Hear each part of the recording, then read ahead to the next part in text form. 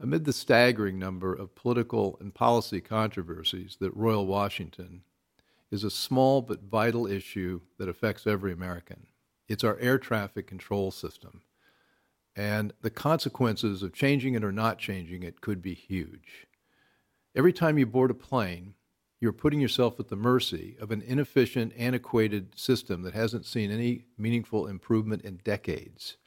Status quo special interests have kept Americans stuck with an air traffic control system that rations capacity at the busiest airports, imposes delays due to automated equipment and processes and procedures, and it costs far more than it should. This could all be changed. Congress has the power to bring our air traffic control system into the 21st century. They just need to do it.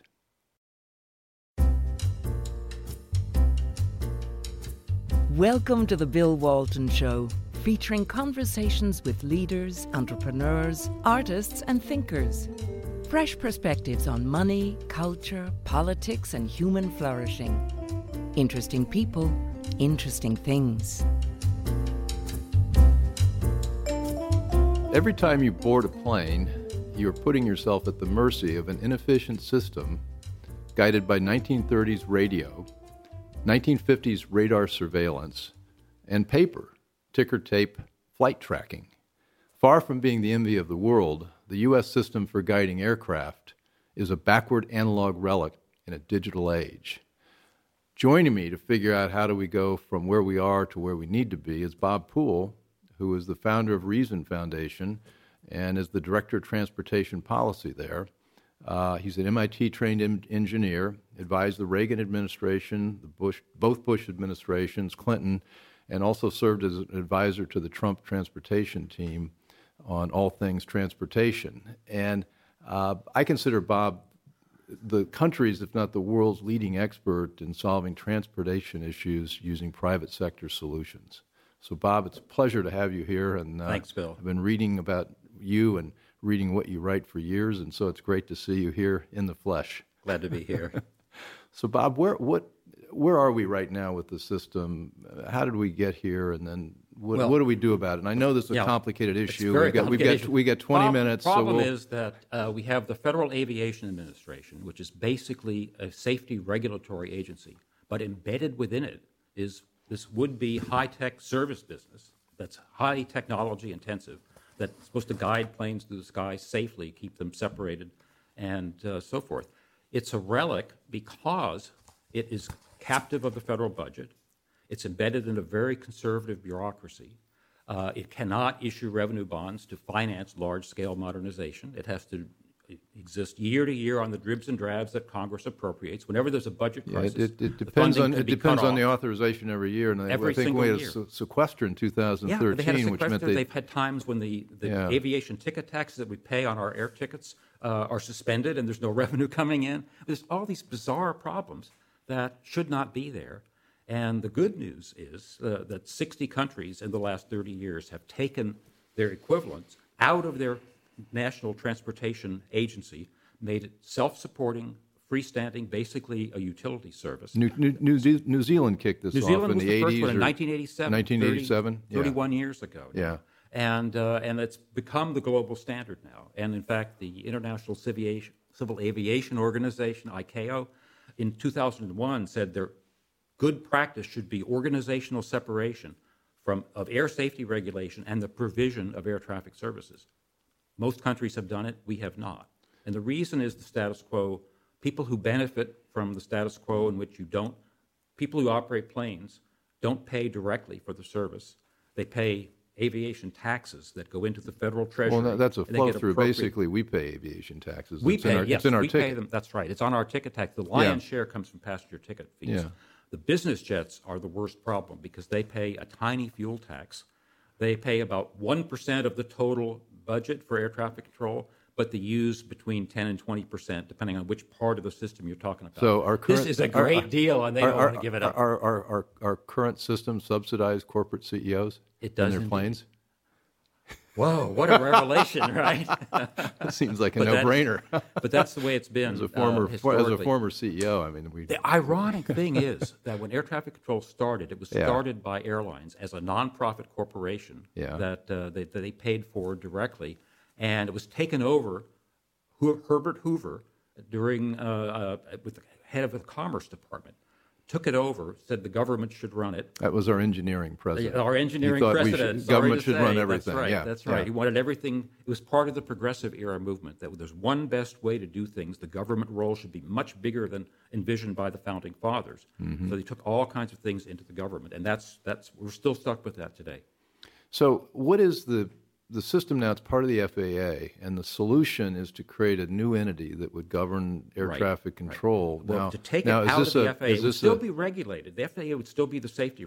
Today, it regulates airlines, airports, issues pilot license, so forth. It'd be regulated like utilities, perhaps. Yes. So you'd have actually, it would be basically regulated for safety by the FAA. Air traffic control is inherently a monopoly, and so the model that I proposed and that has been adopted and worked well in Canada for the last 22 years is a nonprofit user-governed corporation.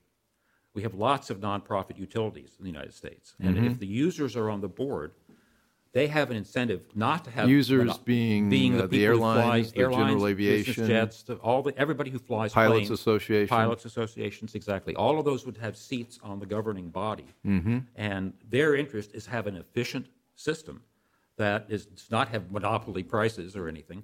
So it would be self-regulating economically, but we ultimately agreed an appeal process to the DOT secretary, the Secretary of Transportation, in case any user group thought they were being unfairly treated as a minority position on the board of governors. Now, is this the same structure that Canada uses, exactly New Zealand the same uses? Yes. Is there any other major country that doesn't have? No, Britain does it differently. They have what they call a public-private partnership in which the government owns 49%.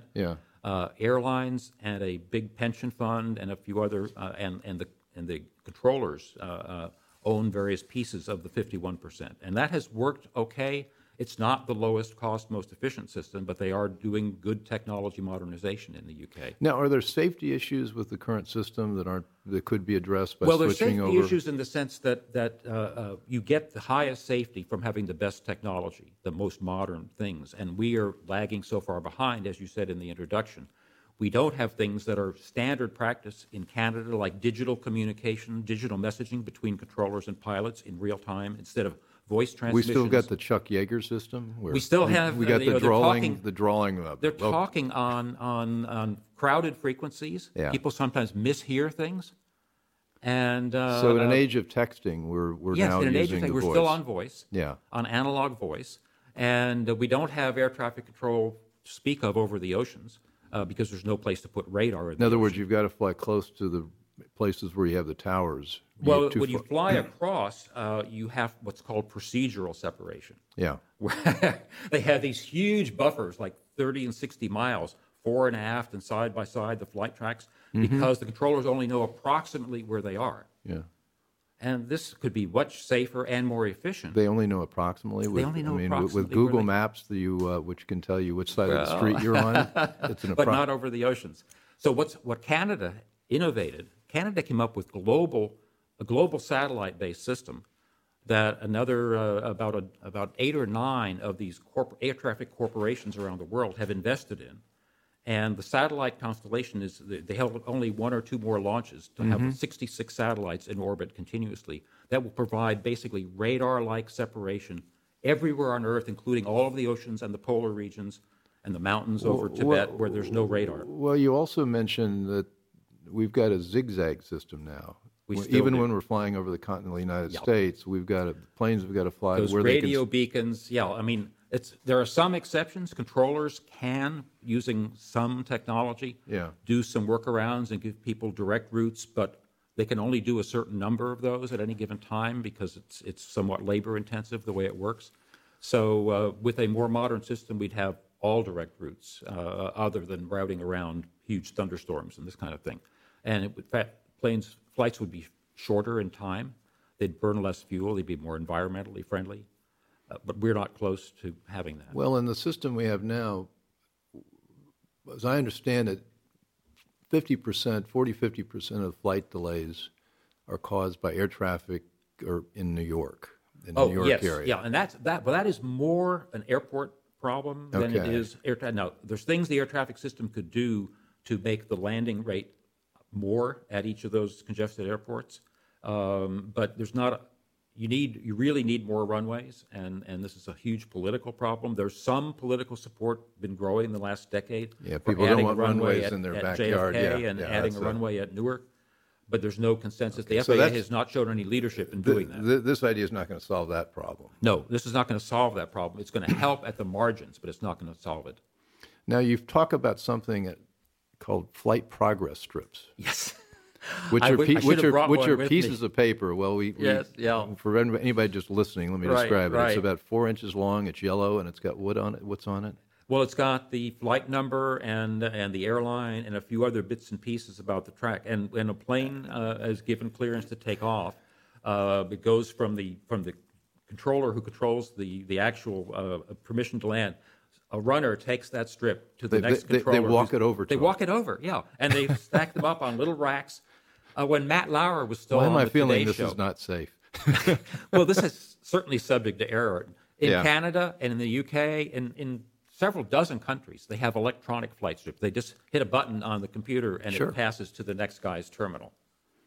We're going to have this starting to be implemented maybe by 2021 in some control towers and facilities, but we're a long ways from that now. Well, I think actually 2021, you mentioned 2026 might be more realistic, so we've got to wait another 8 years. Probably to have all the facilities equipped, yes.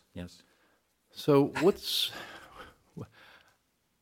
so we have a system now which we have excise taxes on airline tickets, which passengers pay for. And so we've got basically the system subsidized by commercial airline passengers. Right.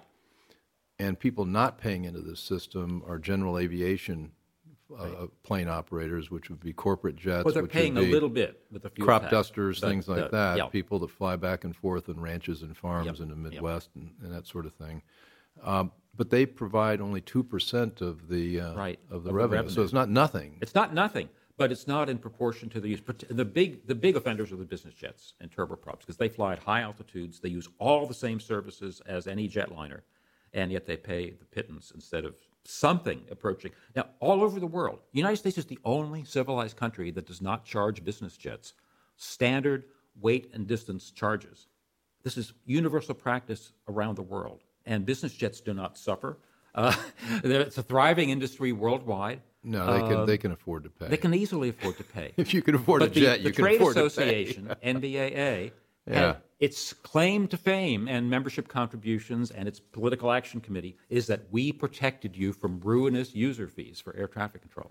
So let's talk about the politics of this. Yes. Because it seems to me there's a compelling case to make this change. There is. One of the things you mentioned that's important, this is not a for-profit entity that needs to be formed. This is more or less like a cooperative. More it's like a user nonprofit. co-op, yes. And you've got all the people who have stakes in the system and whose motivation is just to make it better and better, faster, cheaper, more efficient, that sort of thing. And there's no conflict of interest here. And that model has worked superbly in Canada for 22 years since they started NAV Canada. And the revenue from this would be paid by the stakeholders in the system. That's right. In the form everyone of who flies would pay fees for the services that would go directly to the company. Okay. I'm modeling as NAV Canada now. So every year they get a certain amount of revenue. They have a budget.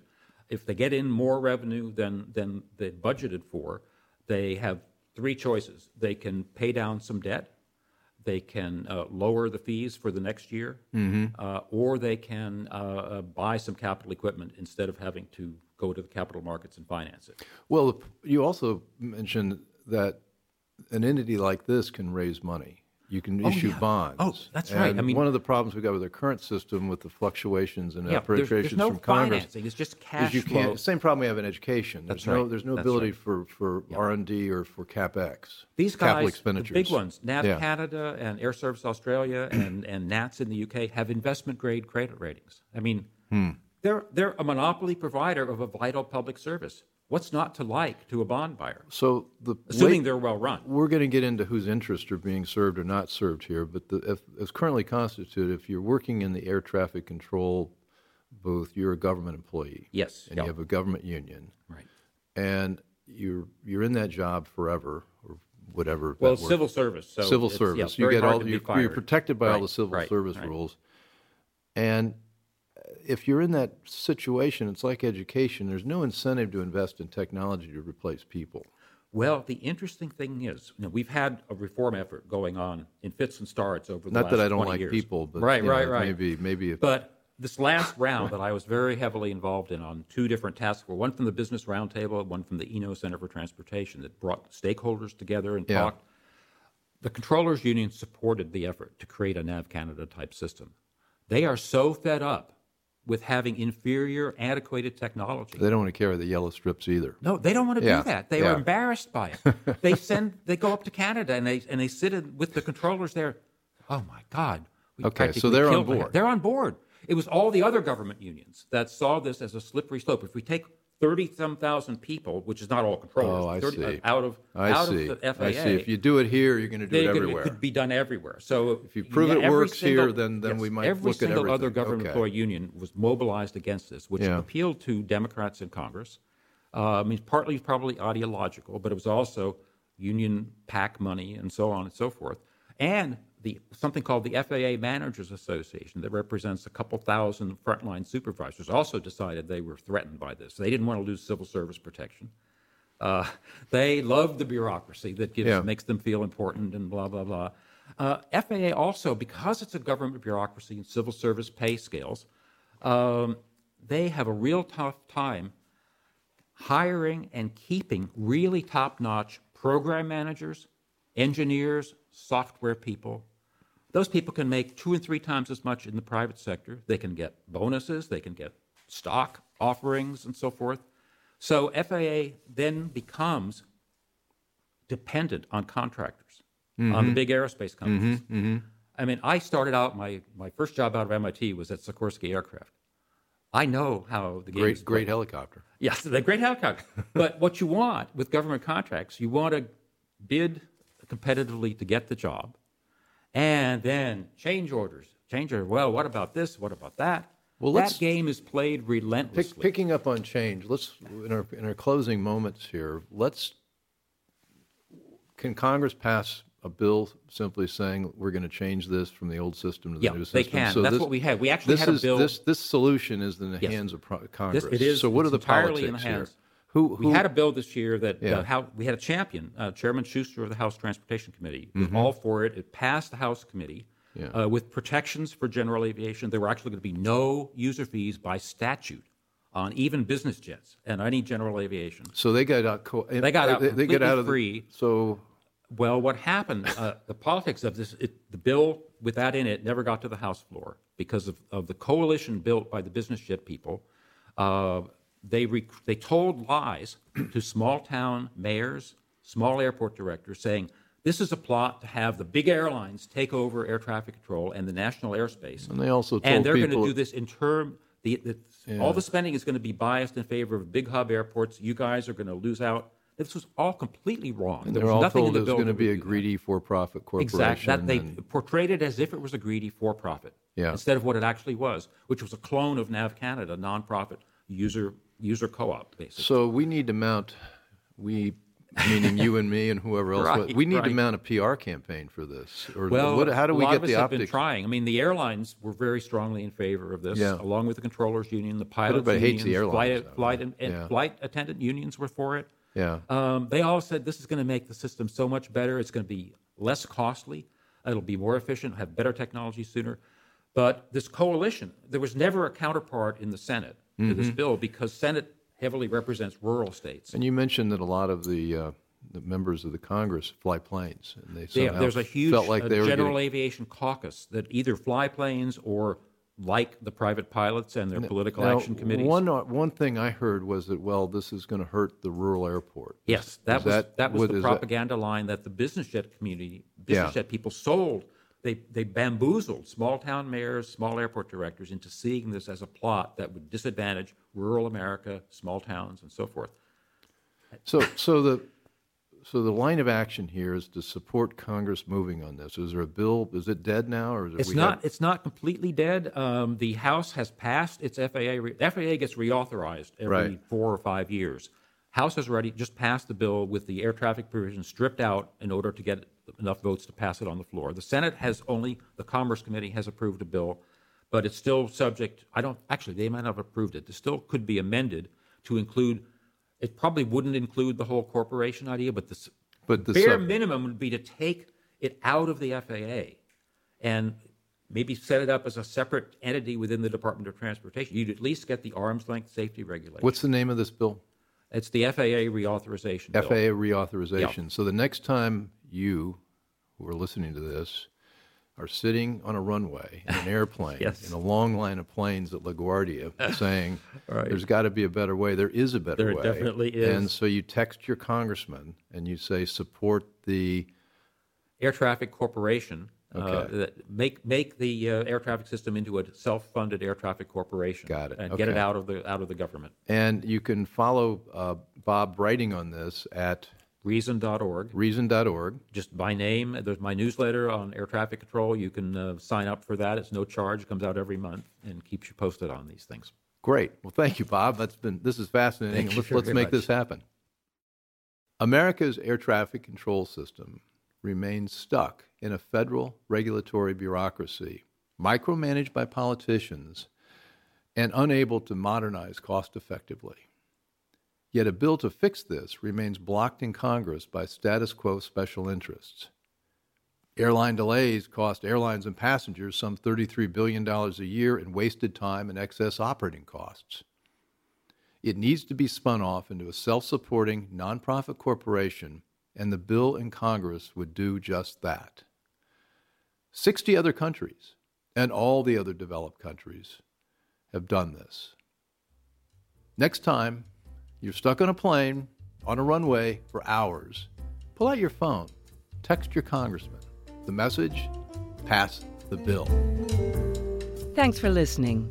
Want more? Be sure to subscribe at thebillwaltonshow.com or on iTunes.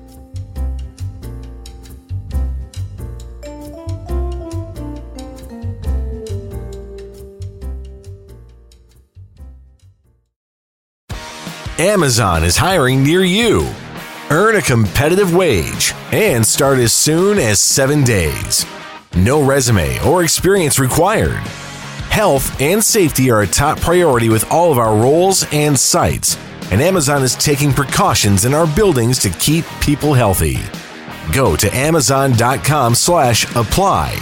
That's amazon.com/apply. Amazon is an equal opportunity employer.